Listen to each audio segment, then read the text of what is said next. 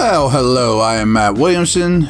This episode is brought to you by Live Casino, as always, and kind of a strange episode today.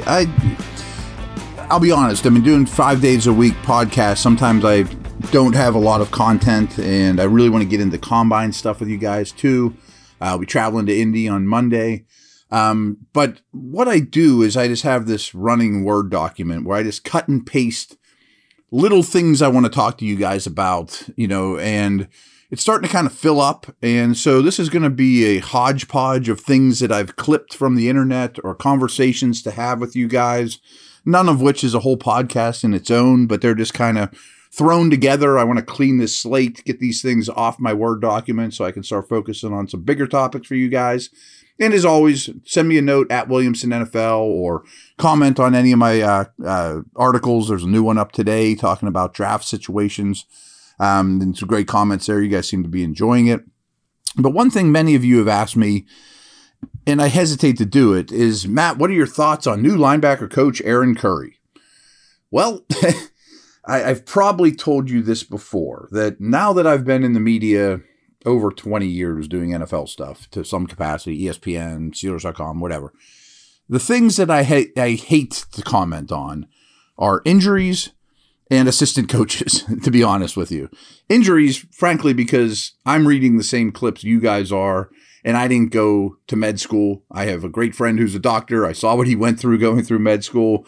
Why would I pretend to know anything about hamstrings or ACLs besides what I read on the internet? This guy's day to day, this guy, whatever.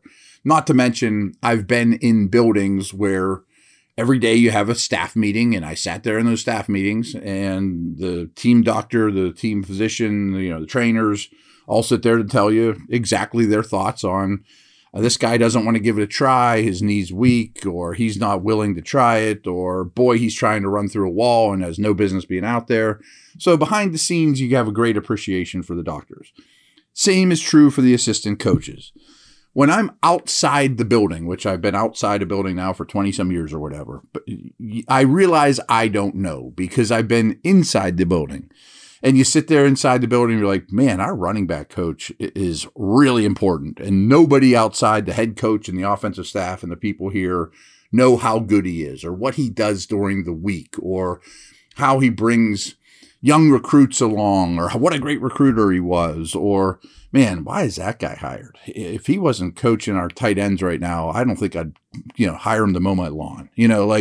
I've seen very, very good assistant coaches, very bad assistant coaches, in my opinion, that, I just didn't see their value, So as an outsider, I know I don't know. So I'm going to give you everything I got on Aaron Curry, which is very, very little. They needed a linebacker coach, and he was considered. Here's what I know about Aaron Curry. I mean, really, his claim to fame is not promising, and it doesn't mean at all he's a bad coach or anything along those lines. But I've been a draft nick my whole life. I was 7 years old reading Mel Kiper's Blue Book, cover to cover. And my whole life, again, I'm almost 50 years old.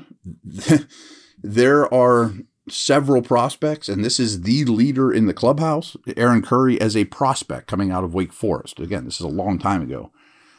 The write-up on this guy is, this is the safest player in the draft. He has zero bust potential. He does everything well. He's smart. He's a hard worker. He has size. He has speed. He has everything you want. He's productive, blah, blah, blah, blah, blah. He can't miss. Safe pick. He's a leadoff double all day long. Seahawks used the third or fourth pick in the draft for him, and he stinks. And he was as big a bust in the top 5 about as you'll find. And his claim to fame was he's as safe as they can be. And it wasn't because he, ruptured a knee, a Kajana Carter move or anything like that. He just wasn't good at the game.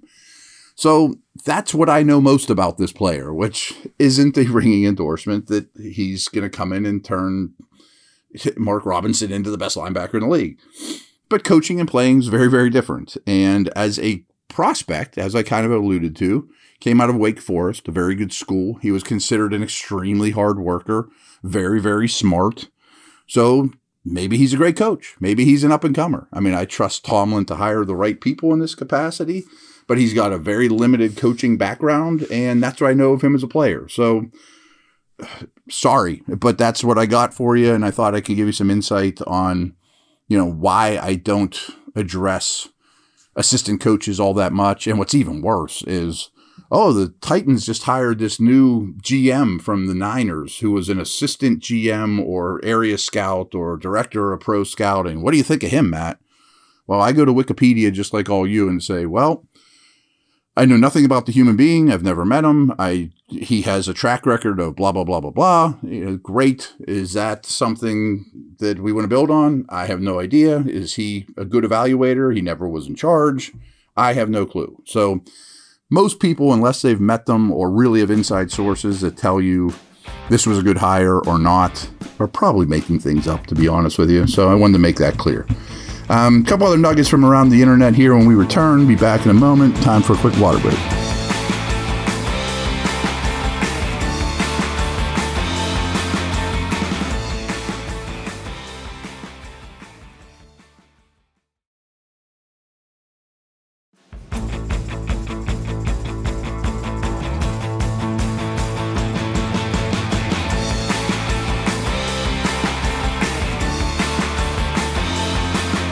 All right, so Pro Football Focus, who I often reference here because they pump out a lot of content and they have a lot of stuff that you can dig through, some of which I take with a grain of salt, some of which I think is very important. And I go to their site every day. There's about 10 sites out there I go to every day. And sometimes there's good stuff, sometimes there isn't. A lot of times it just starts conversations with you guys, which is great. So they put out a ranking earlier this week of what interior defensive linemen had the best years this past season? Who were the best interior D linemen in the league this past year? And this has always belonged to Aaron Donald. Of course. I mean, he's an all-time great, but this wasn't his best year and he missed a lot of time. Donald is not number one. This conversation's always who had the second best year at defensive tackle, basically for the last 10 years running. Well, this year, by their grades, Chris Jones of the Chiefs, Dexter Lawrence of the Giants, both graded out as a 92.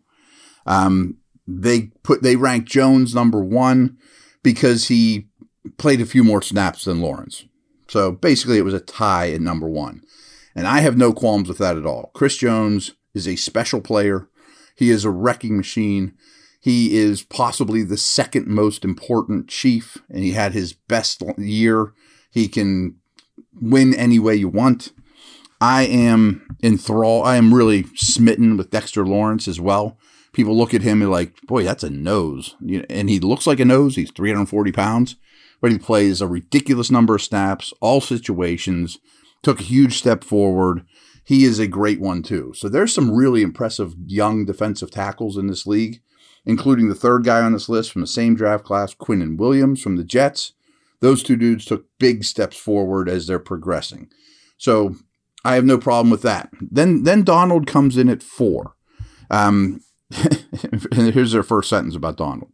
For the first time since 2015, Donald did not finish with the highest overall grade at his position. First time since 2015, because he missed a lot of time. He still was over a 90 grade, though, for these guys. Donald's still great. If that's a down year for him, so be it. He was injured for much of it.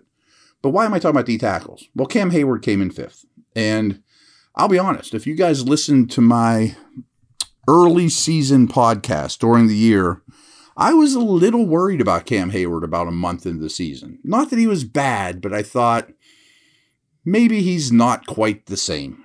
But boy, was he phenomenal. Really the last, I'd have to look at the chart, but like certainly the second half of the season, but probably even deeper into that, the last 10 games or so, I thought he was as good as ever. And I was happy to see that Pro Football Focus agreed with me. And here's what they said about him. Hayward wraps up his 12th NFL season with another year of elite production and grades across the board. The 33-year-old played over 800 defensive snaps for the 5th straight season and posted top 5 marks in run defense, total pressures, and wins above replacement. 58 total pressures is an awful lot for a guy that gets as much attention as he does, especially with Watt out of the equation. 33-year-old He's kind of like Wolverine. I mean, he just keeps coming and coming and coming. And words like elite production, I don't throw around much, but I think he absolutely was elite. Pocket pushing, run defense, lines up on the nose at times, lines up all over the interior. Someday he's going to slow down, and I was worried earlier in the year that day had come, but it hasn't, and I expect him to still be a foundational player for a long time. And, well, not about a long time, but at least for next year. Not to mention his value to the team as a leader is frankly immense. I mean, he is a Joe Green-like leader. I mean, if you're around this team, you immediately understand his value, the respect, the standard is the standard. I mean, Hayward is the biggest stick on the team. I mean, he's the guy that patrols the locker room more than any other. Pouncey and DeCastro and those guys are gone. It is Cam's team. Ben is gone, of course. It is Cam's team, and he has immense value. And we'll have to, hand that baton down. But for now, there is no denying who he is. And to be honest, I wanted to talk about this weeks ago. I was a little disheartened that he didn't win the Walter Payton Man of the Year. He'll have another year or two, I bet, to put his hat in the ring. And it usually goes to older dudes, like Whitworth won it 2 years ago. So I was a little shocked that Dak Prescott won it. But I think Cam Hayward is very, very deserving for all aspects of that. And maybe next year he gets one. I'd be unhappy if he doesn't get one before he retires. So last little nugget that I found on the internet too. I am a big fan of Nate Tice's work. His father was the head coach of the Vikings. He was Russell Wilson's backup for the Wisconsin Badgers. Now he's in the media and does a very, very good job. Very tape driven. And he went through at every position and picked who was his most improved player at each position. Who's his quarterback from last year that improved the most over the course of the season. And his edge rusher was Alex Highsmith. And couldn't agree more. I was never worried about Highsmith, but I always thought he was always going to be Robin to, Watt's Batman. And he's never going to be Watt. But his standalone value this year to me was very telling. And now you have to lock him up soon, in my opinion. And here's what Nate said about Highsmith. And he doesn't talk enough in detail about what Highsmith did, but I agree with everything he said here. Life, death, and the Steelers having an edge player with double-digit sacks. These are absolutes. Even in the case of the last certainty after a season that saw reigning Defensive Player of the Year T.J. Watt miss a chunk of time. Highsmith stepped into the void and improved upon a strong 2021 showing. 35 pressures, 14 QB hits, and 6 sacks by recording 14.5 sacks in 2022, along with 55 pressures and 20 QB hits. So he had 6 more QB hits. He had 8.5 more sacks, 20 more pressures than a year ago. In 2021, he was quite good. 2022, he was really good. He was a problem for offenses on a weekly basis, even when the focus shifted his way with Watt out. A healthy Watt and Highsmith in 2023, plus the ageless Cam Hayward, as we talked about a minute ago, in the middle should be a real handful for every offense they face in 2023. So Steeler fans, as much as any fan base I've ever seen, focuses on their team more than they do the league as a whole or where their players rank on kind of a national level.